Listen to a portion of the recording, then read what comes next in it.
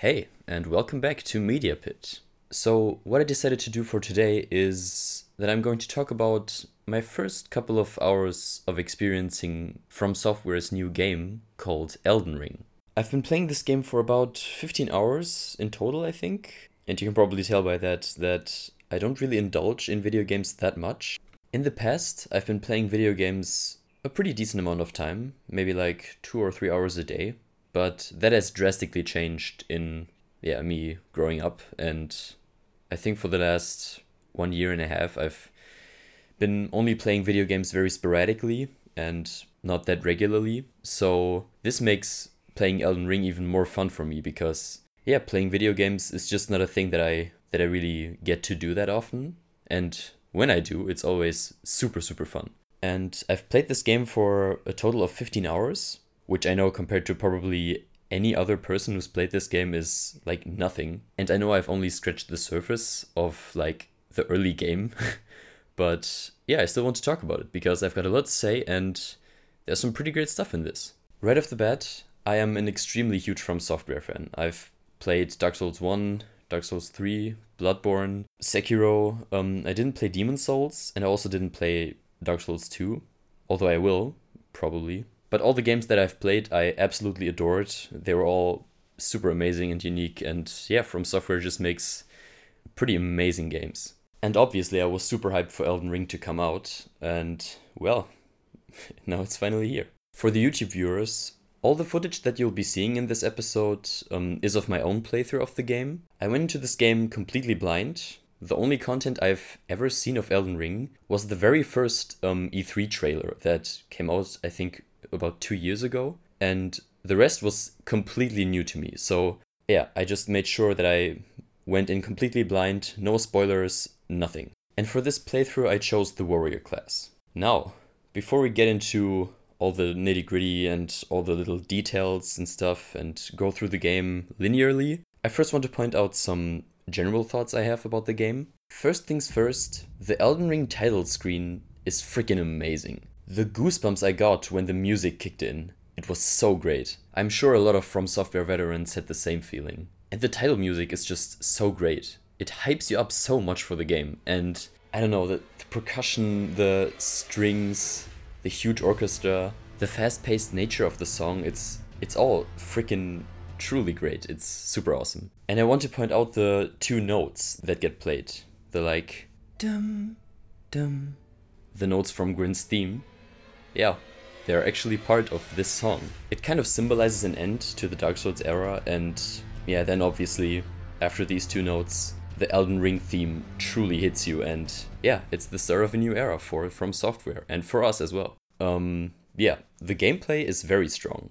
The player movement feels super responsive, and is very fluid. The jump mechanic is one of the best additions that they could have made to their typical player moveset. This jump gave them so much more freedom in designing and constructing specific sections of a location that are supposed to be discoverable and accessible, because that way they had much more options in focus a bit more on the aesthetic part rather than on the function part per se. Because in their other games, like Dark Souls and Bloodborne, you can't really explore anything that isn't clearly supposed to be accessed. And due to the limited player movement, they had to be very careful in designing locations to make them 100% walkable. Of course, they also did that for Elden Ring, but now they had much more possibilities to maybe have a platform be a bit higher than usual. They didn't have to construct a super deliberate pathway leading to every single accessible spot in the game. Plus, jumping just feels so good. And in such a huge open world, the more movement freedom, the better. This also goes for the Steed Torrent that you can use to travel far distances across the map. This is so much fun. It's awesome to ride through some large open field while gazing at the epic towers in the distance and the clouds. It's so cool. And you can even use Torrent in fights with normal enemies, and also in some boss fights. Although, there's one thing I don't really enjoy all that much, are these tornado thingies across the map for you to jump on when you're currently riding Torrent. They function a bit like a shortcut, and it's the strongest instance for me of gamification in Elden Ring's world so far. These, like, jumping portals or jumping tornadoes feel like they don't actually belong in this world, but I just added on top of it. They are only functional in being very convenient for a tarnished with a steed to use as a shortcut, but I just cannot accept them as an intrinsic component of the lands between themselves. And that's why I mostly try to avoid them when riding through the world. Because every time I use them and shoot up like 100 feet in the air, it kind of throws me off a bit and weakens the immersion. In terms of freedom, I think it was a great idea to have the stamina only be affected when you actually enter a fight with an enemy. It just makes much more sense that way. And on that note, just like in Sekiro, the game clearly separates its calm moments and moments of fighting/danger. I think this is great, because you can reside and linger in this beautiful and impressive open world. And as long as the music doesn't change to a battle theme, you can just chill out. This line between safety and danger is very blurry and basically non-existent in the Dark Souls games. But I wouldn't actually say that this is a bad thing for these games. I just really enjoy how Elden Ring handles it. Now, looking at the map, it's fucking gigantic. It's pretty insane how much content there is. And I haven't even discovered the entirety of it. But it's still mind-blowing. It's so much content and it's just great. It even gets me hyped up right now to explore a bit further. Also, looking at the lands between, I adore the entire concept and overall aesthetic. You're traveling through these mystical, abstract locations that, depending on where you are, change like hemispheres, and the sky looks totally different, and the vibe is totally different. It's just these few pieces kind of thrown together. The lands between in general don't really seem like a place that should exist. And I think that's perfect for, I guess, the lore of the shattered Elden Ring, and therefore the world is kind of in chaos and just, it's a super abstract world, and there's so much crazy stuff in it. It's truly great. The fact that you can travel to any visited site of grace from almost any point on the map is something that most likely will never sit right with me. I get why From Software implemented that, because it helps to navigate and travel around this huge map much faster, and it's just way more convenient. Like, can you imagine how painful it would be if you had to do it like in the first Dark Souls? Traveling through the entire map without having any opportunity to fast travel at any point. This would be horrible. So yeah, they obviously had to create some form of fast travel. But again, here comes that aspect of gamification damaging the immersion into the game. Why do you have to be able to teleport to any site of grace from almost any location that you are? This doesn't really make a lot of sense. This super arbitrary and convenient teleportation ability gamifies the worlds in a way that I don't like at all. I cannot think of an in-universe explanation for why every Tarnished that can see and interact with the sites of grace can just straight up teleport around the lands between whenever and wherever he wants to. I think the much better option would have been to make it like in Dark Souls 3, where you have to rest at a bonfire, or in this case a site of grace, in order to access the travel option. It just feels much more organic and natural, and it doesn't make you seem like a god that can basically just teleport across the map wherever he is. I understand the incentive for this quick travel option. In order for From Software to really grow and expand as a game developer, they had to include some elements that catered a bit more towards the general gaming community. None of their previous games had this much of a public boom, and it's their most successful game yet. I am pretty sure that at least some of the decisions they made in terms of game design was catered more towards a general audience. And I think that this extremely, even ridiculously convenient fast travel was part of that. I of course can't prove that, but stuff like this is just inevitable, and we are going to lose some of the more niche and unique components that made up previous From Software games. Which is fine. I actually think they've done an excellent job at staying to their core principles and unique characteristics that make their games so amazing. This fast travel is just another one of these things that kinda take you out of the game a tad bit, because it's just too convenient. You know, From's games have always leaned towards delayed rather than instant gratification, and this fast travel kinda skews that principle a bit. So what else do we got? I really enjoy all the different NPCs you come across. They are very distinct from one another, both in design and attitude. They make the lands between feel very populated. It's just so great getting a From Software game that has such a vital and vibrant world, with such vital and vibrant people in it. The open world aspect is such a nice breath of fresh air compared to the much more linear approach of From's previous games. I'm pretty sure almost everyone loves the freedom that this game provides when it comes to exploring the world and progressing through the game at your own pace and in your own unique way. It's awesome stuff. I have to say though, during my first few hours of playtime, I did experience some hard frame stuttering at certain parts, which was very annoying. And strangely, This also didn't get any better once I turned on the graphics settings. So, now let's get into the specifics, starting with the game's opening cinematic. I think it's really, really well put together. All the paintings that tell the tale of the consequences due to the shattering of the Elden Ring are very different from the other games. It creates the sense of a very large and interconnected world, with many powerful and mighty players living in it. The music in this first cutscene is also super cool. At points, it did kind of remind me of Gurman's soundtrack, which is one of my favorite soundtracks of all time, basically. Given what I've seen so far from the game, I don't understand everything in terms of lore this cinematic is showing, but I'm incredibly hyped to get further into the game because of all these amazing images. The narrator also does a pretty good job. The overall presentation is just top notch. It's a great start to the game, and it does an awesome job at hyping you up even more. Talking about the world building, I'm so glad that Elden Ring takes place during a time in its worlds where, sure, everything is slowly going to shit, and there's a lot of chaos, but the conflict and the chaos is still ongoing. If you compare this to the Dark Souls series, you're wandering through a hopeless world that is at the brim of total collapse. There's almost no hope to be found. And in all Dark Souls games, especially 1 and 3, because those are the ones that I've played, the central theme is basically death and the end of the Age of Fire. Only a few people are left, and very few of these people still have hope. And your role in this cold, dying world is not that clear at all. Yes, you do go on a path and finally decide the fate of the world. However, at this point, it barely makes any difference. Whereas in Elden Ring, you as a Tarnished are born at a point in time in the world where there's actually still hope and a lot of life to be found. The grasses are green, the map is filled with animals and so many different creatures, and all the interactions you have with the various NPCs have a much more optimistic and flourishing quality to them. Compared to Dark Souls, this world still feels like it can return to a more stable and hopeful state, despite all the chaos and the big war that has vastly destabilized it.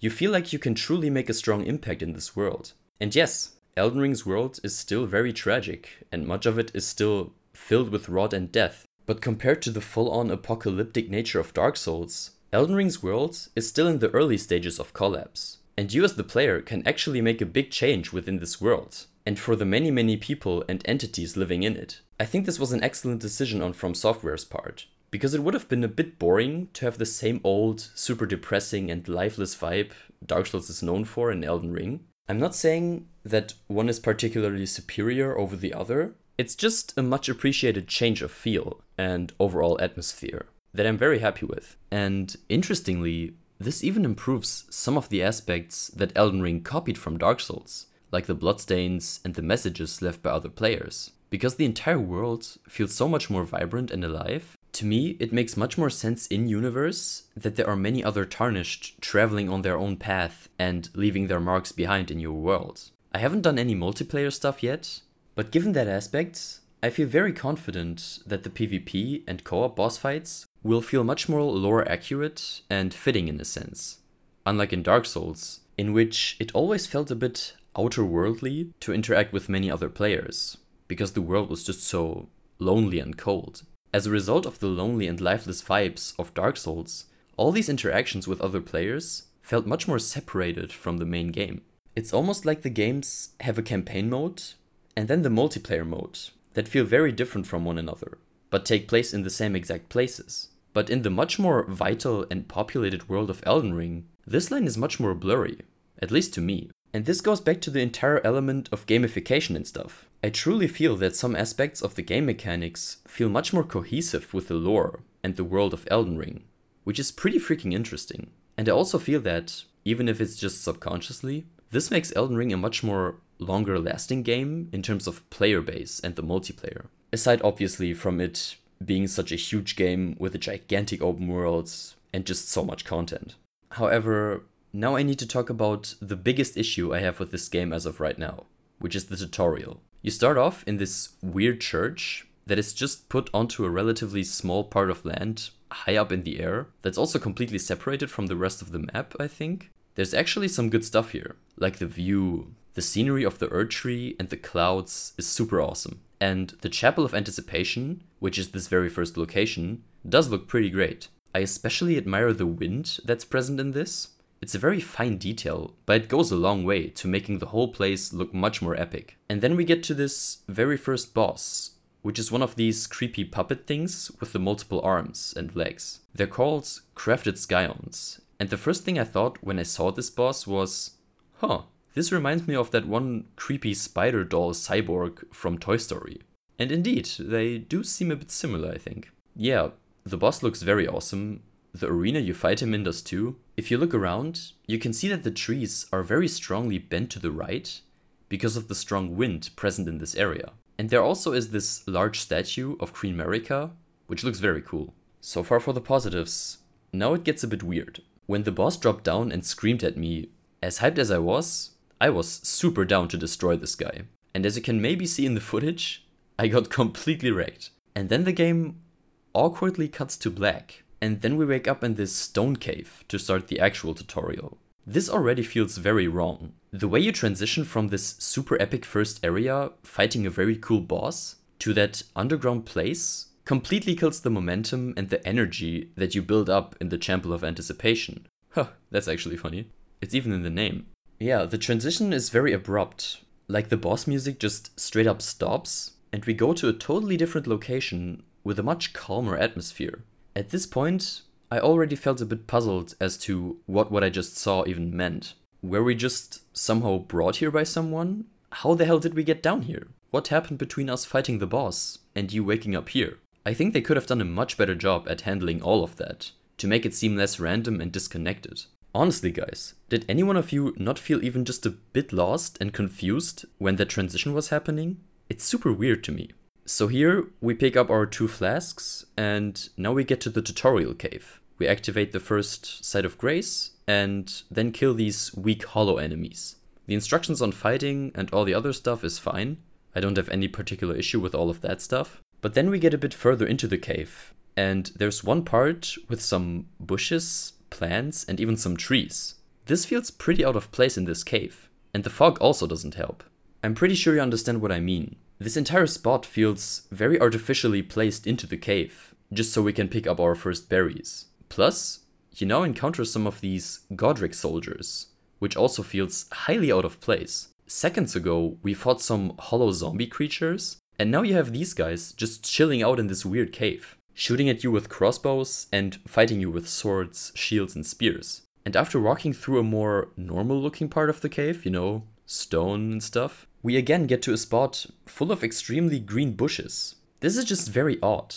Why would this cave have these super randomly fertile spots filled with bushes and plants that are also very clearly separated from the rest of the cave, which is just cold stone with no plants whatsoever? This second green spot is only here so the player can try to sneak through all of the very conveniently dense bushes to then sneak up on the enemies. So far, I must say that this tutorial doesn't feel very natural. The cave isn't at all trying to hide the fact that it very clearly functions as a tutorial for the game's main mechanics. And therefore, it ends up being highly artificial rather than an actual part of the game's world that the player fights their way through.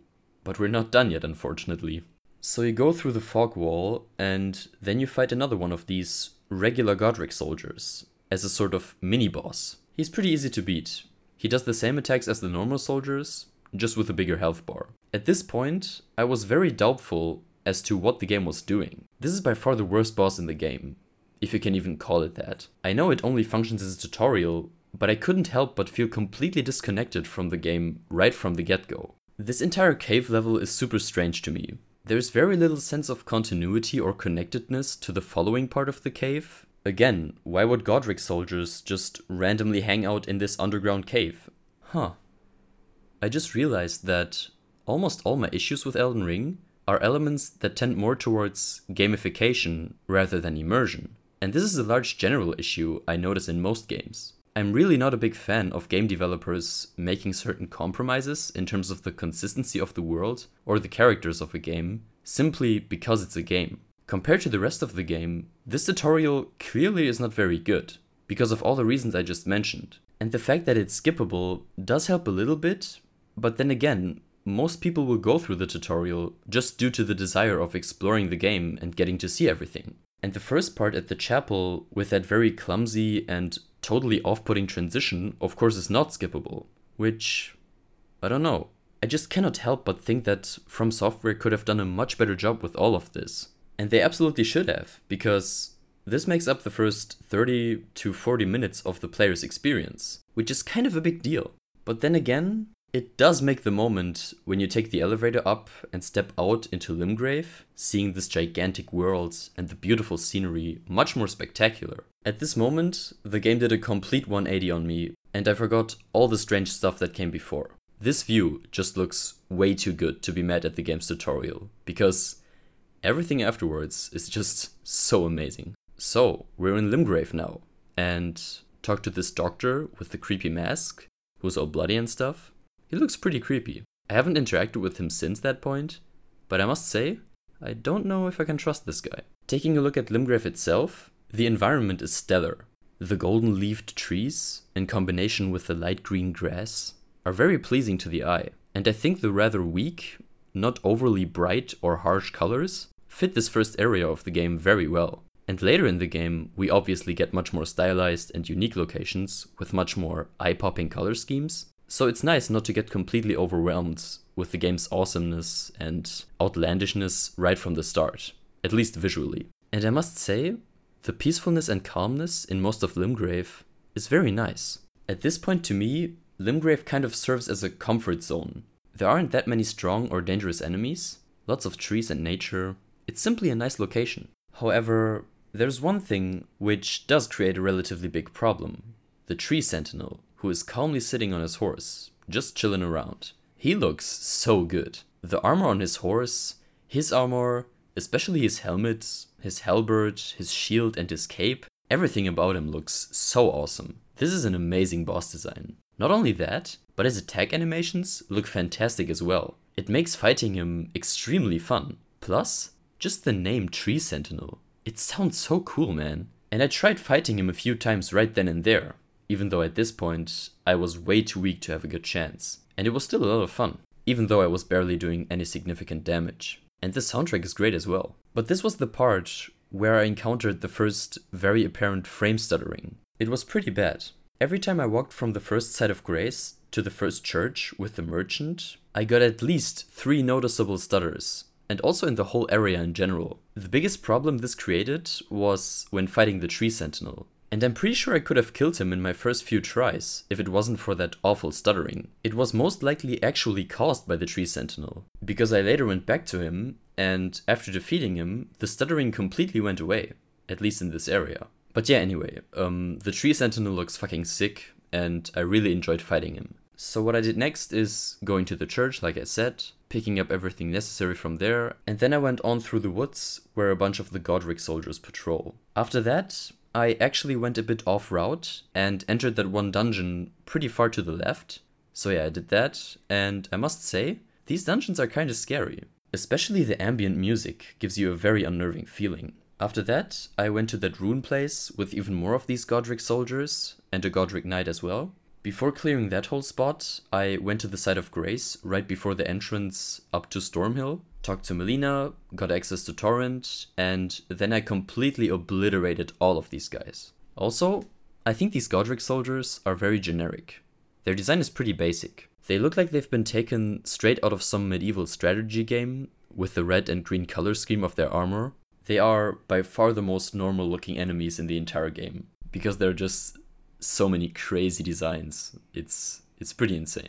So then I went up to Stormhill and fought that first troll guy and completely destroyed him. These trolls are super easy to fight. Their attacks don't seem to have a particularly large hitbox, and all their attacks are also very easy to predict. Even when they draw their sword, the fight doesn't become that much more challenging. At first, I was pretty worried about it. I thought of it like the second phase of an actual boss fight, but I immediately noticed how easy these guys were to deal with. Yeah, it wasn't all that difficult. They look super ugly though.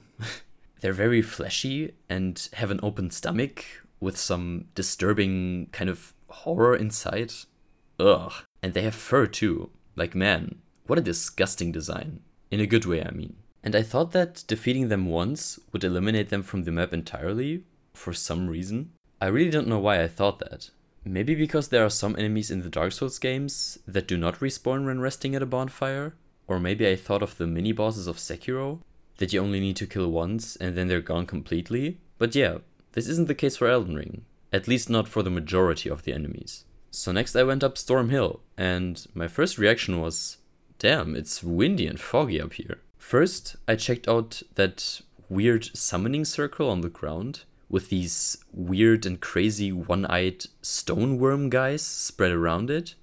I was pretty hesitant to activate it and fight whatever boss was hidden in it, because I saw all the bloodstains around it and thought, nope, not doing that. So I went a bit further and accidentally awoke one of these giant golem creatures lying on the ground, which look absolutely phenomenal, by the way.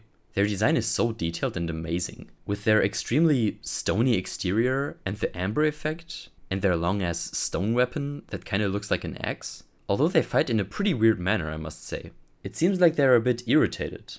They most of the time do that one attack, just repeatedly stomping the ground around them like an absolute maniac, but they don't seem like they are very capable. I'm curious as to what they actually are in terms of lore and stuff. Maybe that would explain them seeming a bit lost in a way. Anyhow, they still look extremely cool, and they're so huge as well. Although, I'd wish that fighting them would be a bit more engaging and fun, but that's generally pretty hard to do with regular giant enemies. This also applies to the trolls. Fighting them also isn't that fun in my opinion. And then I went up towards Stormvale Castle on the main way. And what was actually kind of funny, I saw a message on the ground that said, "Be wary of surprise attack," or something like that. And then I actually sneaked up on all the Godric soldiers that were hiding in the bushes, ready to attack anyone who might come here. Yeah, so I just completely turned the tables on them and actually surprise attack them instead. And now it's boss time, baby. You fight Margit the Fell Omen on this bridge right in front of Stormvale Castle. So you step through the gate, onto the bridge, and before I talk on the fight itself, I briefly want to praise the intro cutscene, where Margit spawns on top of one of the castle's towers, jumps down, and the fight begins. The landing is pretty freaking cool. Both the extreme dust and force created by his landing, and Margit's stance after the wind clears the field of vision and we can see him again. Very nice stylistic choices. Aesthetically, the best looking thing about him are the many swirly horns sticking out of his head. Otherwise, he doesn't look all that spectacular, I think. And now we get to the fight. For him being the very first boss you encounter in the game, at least, like the main bosses, he's very challenging. In the first phase, he mostly relies on hitting you with his staff, which is a pretty large hitbox. And on top, some of his attacks are incredibly delayed, to the point that I often dodged 2, sometimes even 3 times before he actually hit me. Although most of these attacks are pretty easy to deal with once you fought him a couple of times. With the easiest one being that one where he jumps towards you and rams his staff straight into the ground. And the toughest ones being those conjure daggers he attacks you with very quickly. He also throws them at you every time you try to back off and heal, which can get incredibly annoying. Aside from that though, this first phase isn't truly all that difficult. Most of his attacks are very clearly communicated, and once I saw them a couple of times, I could react to them with relative ease. However, his second phase is much tougher in comparison, and that's solely accomplished by 2 specific attacks. The first one being him swinging his staff and his new huge conjure hammer in a super tight time frame one after the other, which can be very tough to dodge. And the second, also the toughest one, being that ridiculous 4-hit combo with the hammer and an extra conjure sword. Whenever he did that attack, I always backed off as fast as I possibly could, because there was simply no way I would be able to dodge all of his 4 attacks perfectly. Aside from that, the extremely easy attack in the first phase is now replaced with an exaggerated version, where he jumps up way higher than before and slams down with his hammer. This attack clearly has a larger hitbox than the first one, but it's equally as easy to dodge in my opinion. I think there is a great mix between easy attacks that, when handled correctly, offer a great window to deal damage, and much more difficult and more challenging attacks. Looking at my experience with this boss, the very first try I was doing very well. Like, strangely well. Maybe it was because I was tired, but that first try was very relaxed, and I had barely any issues with the first phase. You can see in the gameplay footage, I mostly just let him do his attacks and walked around him. It's kind of funny. It seems like I just let him do his stuff and then see when I get some free hits in. However, then the second phase started, and I got wrecked instantly. And then the nightmare began. After that first pretty good try, I didn't do very well against him in the next 10 to 15 tries. In my defense, I was pretty tired, so you can't count all of these tries as actual quality tries, if you will. But yeah, still pretty bad on my part. However, this repeated trying and failing then finally led to my last try, which went very well. At that point, I had all his attacks strongly memorized, and I was able to beat him without much stress or struggle. And of course, I got that sweet victory rush that is so common in FromSoft's games. Just awesome.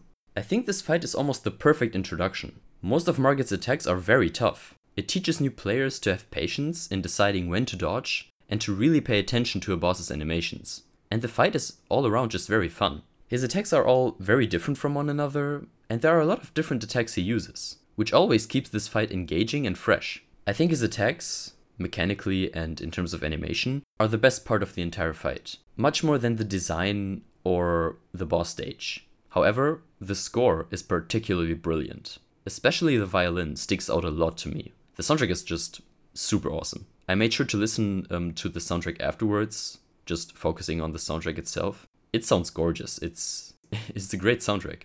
Yeah, pretty awesome first boss. So after beating him, I went back to the site of Grace right before the bridge, in that, tunnel, tower, gateway thing. Talked to Melina and got to Round Table Hold. I talked to most of the NPCs there. Of course, also to that one lady named Fia that is always, very eager to touch you. And I talked to the blacksmith, which is a very cool guy. His raspy yet strong voice is super badass, and I also like his whole attitude. He's imprisoned here, but he's come to terms with the fact that he can't do anything about it, so he finds meaning within his craft, even if he's forced to do it. And he also has a bit of nihilism within him. He sometimes says stuff like, "Doesn't matter, it's all the same." I'm not sure why, but the way he says that is just very appealing to me. I really like this guy. His design is also very unique. He looks like he has some sort of illness, with flaky skin and these horns growing out of his body. Yeah, so that's Round Table Hold for the time being. So before moving on to Stormvale Castle, I went a bit off-road and took the alternative path around the castle to Laernia of the Lakes. And dear God, what a gorgeous view. This is the thumbnail of so many YouTube videos on Elden Ring for a very good reason. The sheer size and scale of everything you can see from that one spot, and the blue-tinted fog with the glowing trees and the mountains emerging out of the bright fog, it's so freaking fantastic. It looks so great. So then I went to the Church of Irith and talked to that odd sorcerer fellow, who's a bit depressed it seems, and doesn't think very highly of himself. So then I went a bit further down the path and ended up at that one merchant guy at the lake, and then I went even further. And I explored and explored and explored, and somehow I ended up in the village of the Albinorics. And I gotta say, this is a scary fucking place. The way the enemies attack you, and their design, would also fit very well into Bloodborne. And even worse, everywhere you look, there are hanging corpses of the Albinorics. And after fighting that extremely difficult pyromancer enemy, and talking to that one guy that then dies shortly after, I decided to just leave this place for now. There's a lot I haven't seen of this place, but I guess I just wasn't in the mood to go any further. Maybe also because of that very strong pyro guy. But from what I've seen so far of this village, I really want to go back and see what happened here. The concept of a very distant, small and lonely village that somehow encountered some extremely evil and tragic fate is something I really enjoy. The mystery surrounding places like this village, for example, is so ominous to me. I really appreciate that they also included some more creepy and eerie locations. I can't wait to go back to that place once I've explored the entire map a bit more. I didn't explore the map of Liurnia any further. I know that there's so much more to see, but I just left it for now. And then again, went to Round Table Hold and chatted with the NPCs, and I got this super cool skeleton armor, which I'm still wearing in-game as of the time of this recording. It looks very awesome. And now, we get to the really good stuff. We get to Stormvale Castle. And right off the bat, this castle looks absolutely incredible. The thing that sticks out the most to me are the super detailed golden spires of its many towers. They look fantastic. And this is amplified even further by the stark color contrast of the golds and the gray of the rest of the castle made out of stone. All these many towers, some bigger, some smaller, come together and create a gorgeous complete picture. Their arrangement across the entire castle is so well done and makes for an absolutely incredible view. On top of that, the facade of all the towers is also very detailed and nice to look at. All the detail of the castle's exterior gives off a sense of extreme intricacy and depth. It's excellent. And it is fucking huge. There are so many rooms, corridors, and open spots to explore. And thanks to the new added jump move, you can almost examine every niche and corner of the entire castle. It has such a strong presence. Stormvale Castle is partially destroyed. There are tiny pieces missing from the towers and the overall exterior, but I think this is perfect. In a weird way, these imperfections make it even more glorious and imposing. It makes the entire castle feel much more real and authentic in a sense, because it would be a bit strange if it were in tip-top shape without any damage done to it. It would look too refined, I think. And the grey, cloudy sky, and all the birds and crows you can see in the distance flying off and landing on the towers perfectly complete this incredible aesthetic. Especially the sight when looking at it from the front and staring up these gigantic towers. It towers over you with such a potent aura. Phenomenal work by the designers. Truly phenomenal work. And while making your way through the castle, you'll see some strange holes and thorn plants at various corners and spots that seem to slowly, almost devour the castle. It's like Stormvale Castle has been infected by some evil virus that is gradually destroying it from the inside. And this is hinted at in the item description of some of the enemy's weapons, that there has been some kind of curse or rot that has infected the castle. Yeah, I absolutely love the design of Stormvale Castle. It is the most impressive location that I've played through so far. What's more, the epic and amazing aesthetics also correspond with the gameplay, which is highly engaging due to the fantastic level design. To me, it was so much fun to fight my way through Stormvale Castle. So let's continue with just that, the level design and the gameplay. Right from the start, you meet that one NPC who suggests that you take a hidden path to enter the castle instead of the main gate. And I didn't even think twice about this. Taking one look at the gate, I was already sure that I wouldn't do that. So I took the other path, which includes a lot of narrow pathways and constant progression upwards. Here, you also meet these terribly annoying birds with blades on their feet, who can be very tough to fight, and you constantly keep moving up and up. Plus, you have a lot of different items placed at specific locations, which for a Souls veteran obviously means that you definitely have to get these items, no matter what. And again, because of the new jump move, the player is able to access so much more parts of a location, just like with this castle. Going a bit further, you get inside the castle and encounter some very weak enemies, while you keep working your way up and up and up. And then you have that one completely dark room with an item inside that, when you enter it, gets shot from behind. Most likely from that guy at the entrance. And then there's this Stormvale Knight, who most likely will destroy you, which he also did to me, I must admit. However, being the stubborn boy that I am, I immediately went back to that room and killed that knight at my second try, if you want to even count the first encounter, which I guess you should. So yeah, after that you continue to go up until you get to the first site of grace. And now you have many options to explore the castle by either choosing the linear path or going up the staircase and exploring the rooftops of the castle, which I decided to do first. Let me just say, everything up until this point has been pretty great. Lots of opportunities to indulge in your need to explore many alternative and optional pathways and sections, the constant path towards reaching the castle, going upwards with almost every step you take. It's some pretty good stuff. There's actually a great, 10-minute YouTube video by The Escapist, which describes and analyzes the core design principles of this hidden path of Stormvale Castle very well, and explains how it introduces new players to the later sections of the castle. It's pretty interesting stuff. I think you should give it a watch sometime. So, moving on. Like I said, I took the exploration path up the stairs and onto the rooftops. And having never had this kind of movement freedom before when it comes to exploration, jumping across the different towers was super fun. And as I was exploring the castle, I always had that thought pop up in my mind of, hey, I think I can get to that place. Which is so cool and made me even more keen to explore the castle further and further. Once I got deeper into the heart of the castle, fighting many Stormveil knights and other Stormveil soldiers, and of course these annoying fucking birds, I just started liking it more and more. I also highly appreciate that the knights' moveset, apart from their special attacks, is almost identical to the Silver and Black Knights of Dark Souls. It's so awesome that From Software rewards its veterans in that way. I personally had a very easy time with all the knights due to that exact familiarity, and I explored everything in the entire castle, except for killing the grafted scorpion deep within the castle, yeah, because fuck that guy, and the entire main path into the castle, which I definitely will be doing in the future. Oh, there's also that one small spot with all these cute little pod creatures, or these warrior jars, and that one big mama warrior jar that surprise attacks you. When I first got to that place, I was just delighted to see these adorable guys just walking around, and then they started attacking me out of nowhere. I didn't even do anything to them. So mean. Yeah, what else is there to say? Except that Stormveil Castle is freaking incredible, both in level design and pure aesthetics and atmosphere.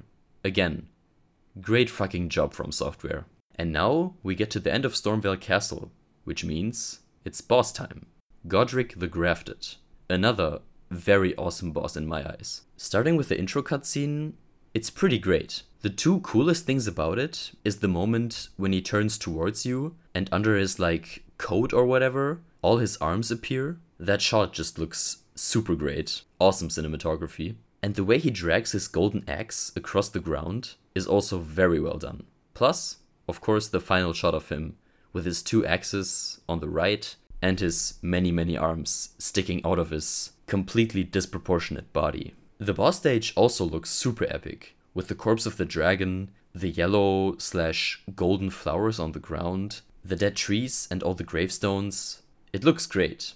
Especially the flowers and the trees remind me a bit of the German fight in Bloodborne. Now, let's get to the really good stuff, the boss design. I mean, come on, this is some next level creature design. I love the way Godric is that horrific abomination hulking over the player character. He's also holding two axes on his right, which he attacks you with. His two main upper limbs, I don't even want to call them arms, are extremely deformed and overproportionately long and huge compared to his head, torso, and legs. He looks absolutely crazy. I don't even want to think about how disgusting he looks without clothes. His voice actor also does a phenomenal job in making this guy even more insane. Especially his laughter and screams are very well done. Looking at the fight, Godric has an enormous range with most of his attacks, and almost all of them are very nice to look at. The attack animations of him swinging and slashing his two axes around just look awesome. And there's a large variety of attacks he uses, ranging from close to medium to high to extremely high range. What comes to mind are three attacks in particular, being one where he swings with both of his arms, making it pretty hard to dodge both of them successfully. The range of these attacks is also pretty large. Even if you stand right beside him, his arm will easily hit you. The second attack is the one where he creates this mini tornado, and depending on your distance to him, either rolls on the ground and then jumps into the air before slamming his axe down at you, or if you are further away, he'll shoot some wind bursts at you from a distance. And my personal favorite attack of his, the super fast wombo combo with that ridiculous range, especially the final hit. I mean, god damn. Then we get to the second phase, and well, this cutscene is pretty intense. His painful and raging screams, coupled with the gory and disturbing imagery of him chopping off part of his left arm and fusing the wound with the head of the dead dragon, it's absolutely insane, and I love it. And again, that final shot of him sticking his new dragon head arm in the air, shooting fire out of it. Holy crap. However, the second phase is clearly easier than the first one. Godric now uses this dragon head very often to shoot fire at the player. And all of these attacks take a relatively long time to finish, which leaves a lot of room for dealing free damage to him without really having to worry about getting hit, as long as you stay out of the fire's hit range. This of course doesn't work with every attack. For example, there's one where he creates a volcano-like fire burst that you'll have to run away from and distance yourself, and he sometimes uses the dragon head for attacks similar to the first phase, like regular slashes and stuff. but he doesn't maneuver around as much as previously, making it much easier to be a bit more risky without having to worry about him repeatedly attacking you as much. There's also that grab attack, which can be fatal in some cases, but I personally thought that it would deal way more damage than it ended up dealing, at least to my character. When I fought Godric the first 3 times, I was very clearly underleveled. I dealt minimal damage and soon realized that this was going nowhere. So I explored the map for some time and then got back to him. I managed to beat him in 5 tries in total and only got to the second phase on my very last try.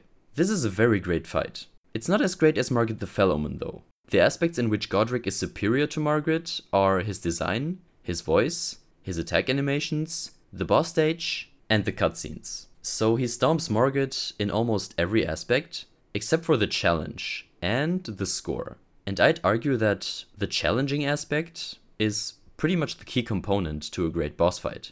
Aside from, of course, at least some form of great design and score and boss stage and all that stuff. That's of course also very important. However, the challenge is always the most important part, I think. So because of that, I personally do like Margaret a bit more. He's a much more challenging fight for sure, and yeah, I just felt much more tense when fighting him compared to Godric. And now, let's get to everything else I did in this playthrough up until now. Cause the main gameplay actually happened in that break period after my first 3 tries fighting Godric. At first I just explored the rest of Stormhill a bit and fought these Viking-esque warriors, who are pretty damn badass I think. Their super primal and aggressive fighting spirit is very enjoyable, and they have a shit ton of poise, which makes them quite challenging to fight, relatively speaking. I don't struggle with them all that much, but I can see new players having some issues with these meatheads. Then I went to the Grey site, where that one Tarnished named Bernal is hanging around. This guy is great. He seems very virtuous and loyal to the arts of his sword. He speaks with a great attitude, and he's also quite handsome looking, with that epic armor, his grey hair and the beard. Just by talking to him, you can clearly tell that he has a lot of experience in fighting. Yeah, he's a great NPC. A bit further, I then met that incredibly wholesome and funny pod guy, Alexander, who somehow got stuck in the ground, however that happened. Yeah, so I helped him out, and I was pretty worried when hitting him a couple of times that I was actually gonna kill him, but it ended up working just fine. And the talk you have with him afterwards is just so great. He's so nice and also super prideful at the same time. He sometimes thanks you and is very funny and stuff, but he also talks very highly of his journey and that tournament where he's headed.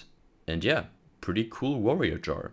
So after that, I then came across an absolute horror of a creature. There's that small, very dirty lake, and it houses a disgusting looking creature. I think it's called like large land octopus. It's so ugly looking. It almost solely consists of tentacles and has the shape of a ball. But then it also has a head that looks like the skull of a big bird right in the center of its body. And it attacks you with 2 very long tentacle arms. And all the attacks are just... I don't even want to think about it. I fought it for maybe a minute, but then I just went away because it was honestly just too disgusting, and yeah, I just didn't want to deal with that. So then there's that one bridge with this blind ogre guy on it. He's got like this strange looking helmet, I think it's called pumpkin helmet or something, that he seems to desperately want to get rid of. So I crossed the bridge, I fought him afterwards I think. And then there's this very nice merchant that is playing a very cool song on his instrument. I really appreciate small touches like these. They create a very nice vibe. Then I talked to that one NPC along the way with a very cool looking armor that's like silver and golden. He also has a very cool and calm voice, and he's telling you not to go any further because this place is apparently haunted and stuff. And obviously, like everyone else, I continued right on that path. And I fought that very strange ghost mini-boss called Tibia Mearner, sitting in that small canoe of sorts, who keeps disappearing and reappearing in different parts of that small lake with all those small ruins. He also spawns some skeletons that you need to defeat before dealing damage to him. This boss is super easy, honestly. I got him in my first try without even any hustle or sweat. It wasn't very challenging, but it's certainly an interesting concept for a boss, so yeah, why not? I picked up everything else in that area and then arrived at the Smoldering Church, where you fight Anastasia, the Tarnished Eater, with her large-ass scissors blade weapon. And as soon as I got near that place, the music as well as the entire lighting and the colors of the environment, abruptly changed to a much more unsettling vibe. This is a very strong atmosphere moment in the game. I think it's brilliant, actually. All of a sudden, the entire setting has changed its mood and is now reeking of death and animosity. The grass is dry and dead, the sky has this bloody red tint to it, and the music is just super unsettling. When I witnessed this atmosphere for the first time, I was petrified for like a full minute, just processing that totally unexpected change in ambience. This is such an effective and powerful moment. And in truth, nothing special is actually happening. It's just that change in atmosphere that makes arriving near the smoldering church so memorable to me. And this is of course then followed by the player fighting Anastasia the Tarnished Eater, which is such a badass name, by the way. Yeah, this fight is pretty tough actually. She doesn't use a whole lot of different attacks. However, the attacks she does use are incredibly dangerous. And it's best to just keep your distance and wait for an opening to get 1 or 2 hits in, and then back off again and do this over and over. Even though this bitch is challenging, she only took me 2 tries in total, because I quickly managed to figure out a pretty safe way of fighting her. I mostly waited for her to do that one jumping attack, which I would normal dodge and then counter attack. And as you can tell by the gameplay footage, this actually worked quite well. So then I continued on that path and decided to take the left route, which leads to that one Erdtree avatar, which at this point was way too strong for me to fight. I tried him once and he absolutely wrecked me. So I then decided to take the main route, more towards the right, and this is where it gets super scary. The sky is now completely drenched in what seems like lava almost, and everything around you is just pure death and nothing but death. All the trees are dead. There are these super strange looking zombie creatures walking around everywhere. You can see these disturbing looking giant crows in the distance with horrifying looking teeth and giant heads. And everywhere you go, the ground looks like a fucking tennis field. Funny enough, my dumbass somehow managed to fall off that wooden platform right where the site of grace is, right into the field where all of these crows were chilling out. And of course one of these fuckers came rushing at me, and I almost killed him, but he got me at the end. And yeah, after that I was like, okay, I am not going back to this place anytime soon. And so far, I haven't, because it's scary, it's evil. I don't like being there. Although I must say, this type of stuff is exactly what I love. Horrible monstrosities, death everywhere, a very evil and creepy atmosphere.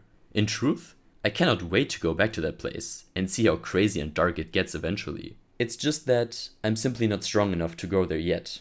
But I will at some point, and I'm sure it will be sick AF. Then I returned to Limgrave and started to explore the eastern part of it, which for some reason I completely glanced over before. And then I went to that one sending gate that the NPC with the cool, calm voice and the golden and silver armor from earlier told me about, after killing the skeleton mini-boss. And then I ended up at Greyrold's Dragon Barrow. So yeah, I went exactly where I didn't want to go. I immediately realized that I was wrong here, so I looked around a bit, and then I decided to try and kill Blackblade Kindred, which killed me in 1 hit. So yeah. Anyway, going back to Limgrave, I picked up everything in that small forest with the gigantic bears and these ape warrior dudes that are kind of freaky. Nothing too special here, except that one building in the middle of the forest. So I entered it and took that magical blue platform lift down. And as I was standing on it, I started to think, man, this is taking quite a while. Where am I actually going? And as I was standing on it, waiting for it to stop, I just casually slowly span my camera around, and somehow I perfectly turned the camera forward at the exact moment that the location you're heading towards is revealed. And oh my, that view, it's amazing. The pink lighting in the distance, giving the buildings and walls a strong silhouette look, plus the great music. Elden Ring just cannot resist but to keep blowing my mind over and over again with all of its beautiful sceneries and all around just super device open world. So then the lift stopped and I arrived at Siofra River. Siofra River? Siofra River? Whatever. But I didn't stay very long or explore this place in any notable detail. I just did everything that I could until trying to fight the first enemy in the area, and well, they were way too strong, so I got back up and continued to go around East Limgrave. I then got to the Waypoint Ruins and fought those poison plants for the first time, who are pretty annoying. I went down the small dungeon and absolutely destroyed the Mad Pumpkinhead mini-boss. I spoke to that sorcerer NPC lady and then moved on. The NPC's design is pretty goofy. She's wearing some, like, blue-purple dress and that strange stone statue head on her head. Don't know what that's all about, but at least it looks interesting. I gotta say though, these mini-dungeons with like one room feel a bit strange. Sometimes you fight some mini-boss down there, or sometimes just regular enemies. And then you get to another room with a chest or an NPC to talk to. I don't see this having any tangible place within the game's world. I think it's supposed to be a bit similar to the Chalice dungeons of Bloodborne, but it's within the actual world itself. I don't know. Every time I enter one of these dungeons, I feel a bit less immersed in the game. It doesn't feel right to me. Then I went south and got to the Dragon-Burned Ruins. I stealth killed all of these zombie guys, more or less, and you might know what happens next. I started running towards that large fire a bit further away, and then the dragon Akhil crushed down on it, and well, I didn't plan for it, but I fought him with Torrent. And my god, was that an awesome fight. Having him rush and fly around the entire lake while riding Torrent around him is so freaking cool. I love the fact that this fight is so dynamic and exciting, the player and the dragon have so much room to move around, and the fight perfectly utilizes all of that space. Akhil regularly jumps far away, or starts flying up into the air, and then flying towards the player while spitting fire. He stomps at you, smacks you with his tail. It is such an epic fight. And he does so many different attacks as well. It's a spectacular battle, and so much different from anything we've seen From Software do in the past. The only thing I have a relatively big issue with were two separate times where Akhil ran too far away from his original spawn point, and then just disappeared into thin air right during the fight. That was pretty stupid. I guess there was no actual way to work around that a bit better. Maybe give him a set radius to move around, and whenever he gets to the limit, he starts again moving closer to the center or something, just so that you can avoid him disappearing and reappearing in the middle of the lake, which kills the groove and the flow of the fight pretty hard in my opinion. Both times when he disappeared, it looked way too goofy and out of place to me. But otherwise, this is a freaking amazing boss fight. And I got him on my first try as well. Although I don't know how well I would have done without the help of Torrent. I think he made this fight much easier. But unfortunately, I can't go back and try the fight again. Oh well. So next, I found that one hidden ape NPC, who you can't see at first, and who is super shy and soft-spoken. Pretty cute guy. He even wants to look for a way to show you his gratitude for freeing him from the spell. Then I got to a small bridge with a boss on it called Knight's Cavalry, and I tried fighting him, but it didn't work out that well. I got destroyed pretty hard, and when I went back here to look for the guy, I couldn't find him anymore, so I just left it. But this boss has an awesome design. He kinda looks like one of the 4 horsemen of hell, with his horse completely coated in black cloth, and his design is also great, especially his helmet and his halberd. What an edgelord. And he actually has the same moveset as the Tree Sentinel, which is obviously awesome as well, because I love that fight. Next, I went to that small castle Fortite and did everything there, and at the top, I was very happy to obtain the Bloody Slash Ash of War, because personally, I am a huge fan of Bloodlust builds. And ever since I started the game, I was constantly looking for some way to make some kind of Bloodlust build, and now I could finally do it. And then I went further down south to Peninsula, and did some stuff around there. I actually didn't step 1 foot out of it until I did everything I could in that entire part of the map.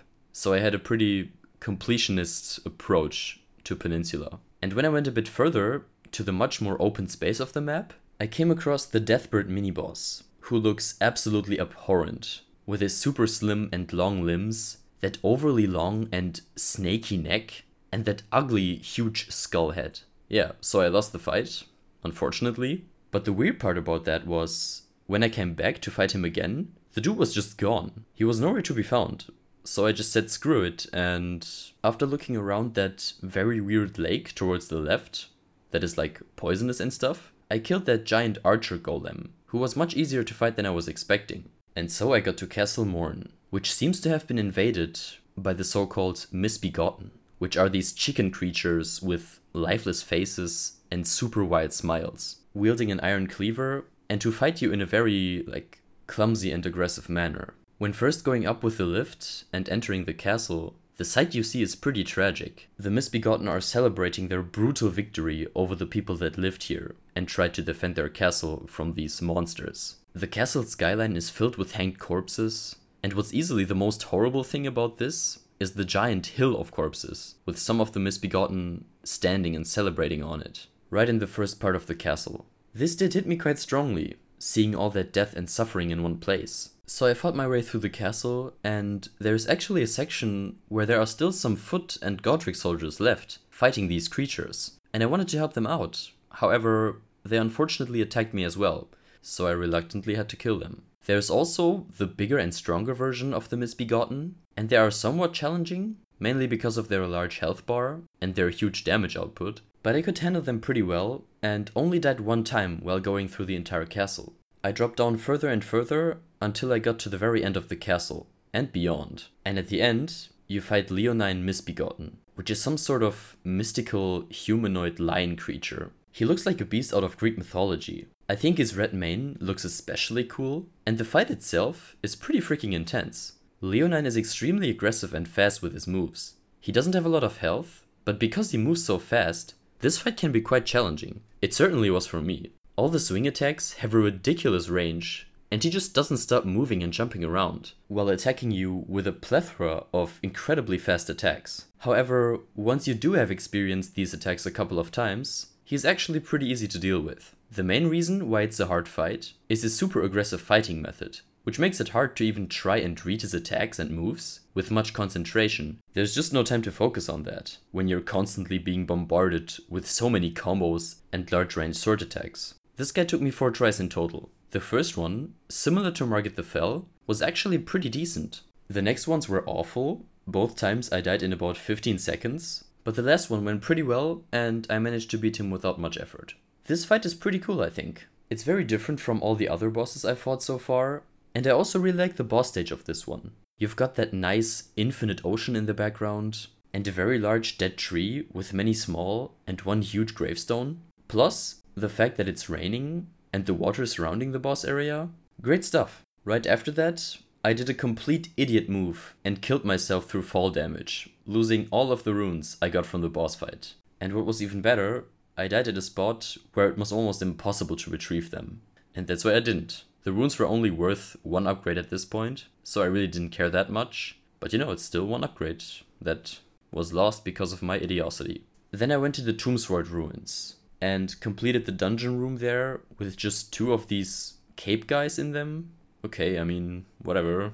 Kind of weird. And then I went up to that awesome looking huge stone creature with 4 legs and a building on top of it. Man, what a cool concept. This thing looks so freaking unique, and what makes this even cooler is the bell that goes off, that you can hear in a very large radius. And the vibes.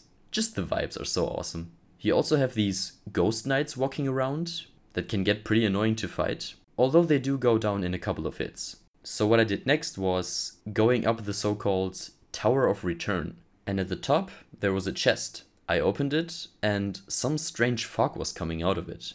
At first I was very hesitant, but then I just decided to go for it, and well, then I ended up in Lanedale, Royak capital, which looks so goddamn amazing. The orange-leaved trees and the statues, plus the grandiose architecture. I was baffled when I got here and started looking around. And then I tried fighting the golem that is hanging around here, but he was simply too strong for me. And once I respawned, I thought, hey, let's take a look at the map to see where I actually am right now. I checked, and my jaw dropped to the floor when I saw that my map had just doubled in size. This is another thing as well. Even in the early game, there were many times where the map started to extend and grow, and I was just so impressed over and over again by how huge this world is. But I didn't expect it to be that huge by any means. This was one of the most shocking moments for me while playing Elden Ring, and knowing that there's so much more to see just hypes me up even more to get back to play the game as fast as I can. So then, I checked out the entire rest of Peninsula, and when I got to the merchant, basically at the end of it, I purchased the Lost Ashes of War from him. Next, I went to the blacksmith in Round Table Hold.